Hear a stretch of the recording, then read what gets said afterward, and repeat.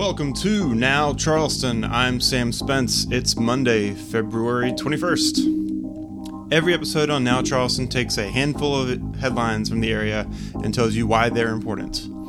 Today on the show, I've got 4 stories driving the news in Charleston and statewide. First, income taxes could go down for South Carolina workers next year. I'll take a look at what that means for you and why South Carolina's tax brackets mean even a small change will affect most of you.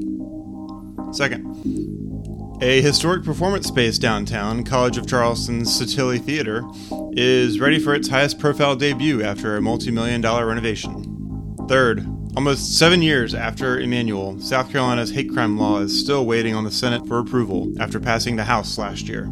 South Carolina is just one of 2 states without a hate crime law. And finally, DHEC announced last week it's scaling back some of its testing operations as Omicron cases subside. I'll let you know what you need to know. It's Monday, folks, but don't worry, it's going to be the best day of the week yet. Those stories, plus the low country roots of blue jeans, starting now. The governor and South Carolina senators made high-profile announcements last week about plans to lower state income tax. Governor Henry McMaster and State Senate President Harvey Peeler both proposed lowering the state's top marginal tax rate from 7% down to at least 6% over the next 5 years, with Peeler's plan going all the way down to 5.7%. The plan would mean someone making around $30,000 to $40,000 a year would pay about $83 less per year on average in income taxes, according to the state. That $83 on $30,000 of income is about 1/4%. Peeler's plan, which would impact state bottom lines most, would cost about $900 million in lost tax money. The cuts have been goals for Republicans in the legislature for years, since on paper South Carolinians pay more income taxes at around 7%. North Carolina's tax rate is 5.25%, and Georgia's rate is 5.75%. But state revenue officials point out it's more of a problem of optics, said Frank Rainwater, the executive director of the state's Revenue and Fiscal Affairs Office, since taxpayers can deduct significant portions of their income, knocking down what's known as the effective tax rate down to levels below our neighboring states. About 4 out of 10 South Carolina taxpayers are in the top tax bracket, which starts around $17,000 a year in income, but most pay less, meaning the tax cut would benefit lower earners less. So for reference, that 0.25% difference for the $30,000 earner, for filers earning $1 million, they would save about $22,000 in taxes a year. That's about 2% of their taxable income. It's just interesting to look at the South Carolina state tax brackets. They're relics of when the state initially set up its progressive income tax system, which incremented taxes up based on how much you made. But the brackets themselves haven't been updated as much. So now the state has 6 income tax brackets, but they max out around $17,000, meaning anyone that earns more than that pays about the same percentage. McMaster's proposal would cost about $800 million a year. And for reference, the state budget in total is about $11.5 billion a year, with more than $3 billion going to education every year alone. King Street's Sottile Theater got major upgrades over the past 5 years, reopening in late 2020 after almost $5 million in improvements. The Post-and-Courier's Maura Hogan had a good rundown of the space's new look in the paper over the weekend. Dating back to about 1927, when the theater functioned as a vaudeville space and movie house, what's now the Sottile Theater is one of the only remaining theaters built by Albert Sottile around town, and the only one that still functions as a performance space. Others, according to the College of Charleston, include the Garden Theater, where Urban Outfitters is now, the Riviera down by the Charleston Place Hotel, and the American Theater, an event venue on Upper King Street. The theater, originally called Gloria, closed in 1975, and the college bought it soon after, and the college's purchase is one factor school officials say helped ensure its continued preservation until now. If you went to CFC and ever stepped in there, it's one of the biggest spaces like it on the peninsula, and it was functional, but it hadn't had a full renovation until about 2015. Well, as crews were removing acoustic tiles that line the walls, they discovered original classically themed murals. The theater was Sottile's crown jewel, after all, downtown. Those have been restored as part of the most recent round of upgrades. Anya Kelly, the theater's director of operations, discussed it in a video posted by the school earlier this month. It took us 18 months to do the stage renovation, so that gave us enough time to fill the entire theater with scaffolding so they could get up there, do the work on the murals, do some repairs to the dome, which is also original to the theater, all these historic pieces of the space that needed some love and attention. In the next few months, Sottile kicks off a run of shows that will test the new stage, set, and lighting systems and more.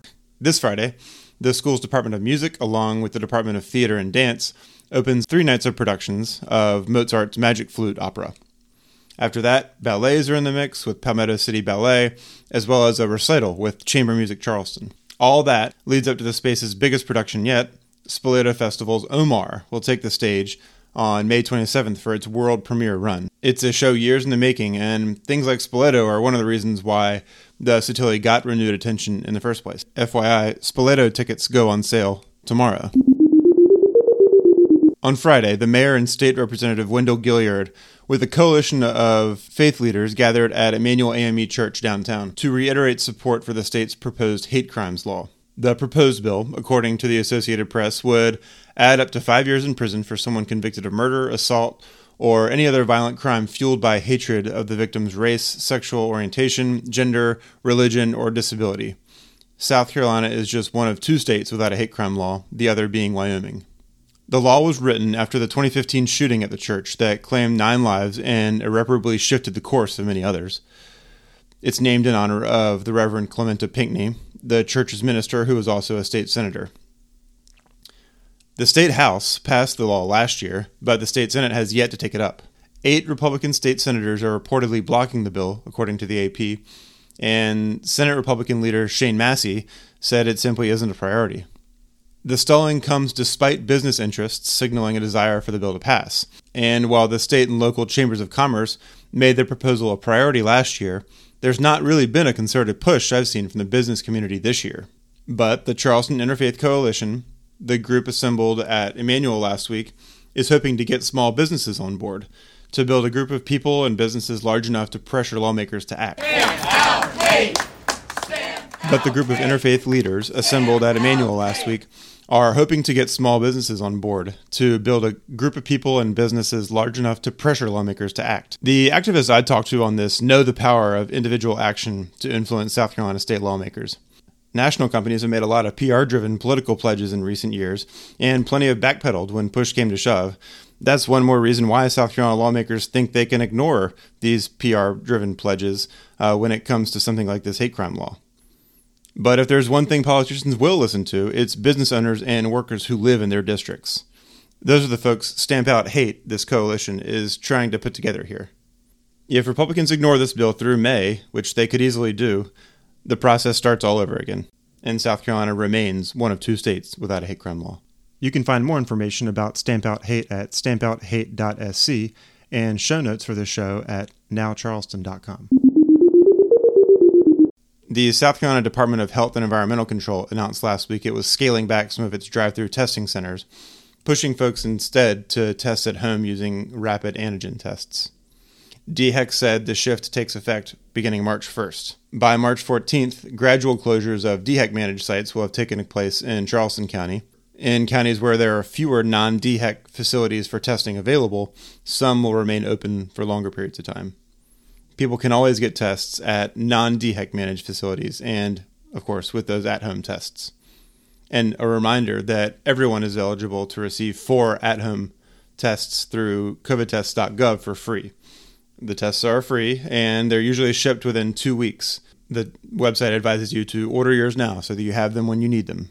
DHEC has not said how it plans to handle any potential surge in testing needs if any come up again, like what the state experienced with Omicron earlier this year when testing facilities were swamped after many had already closed or scaled back operations.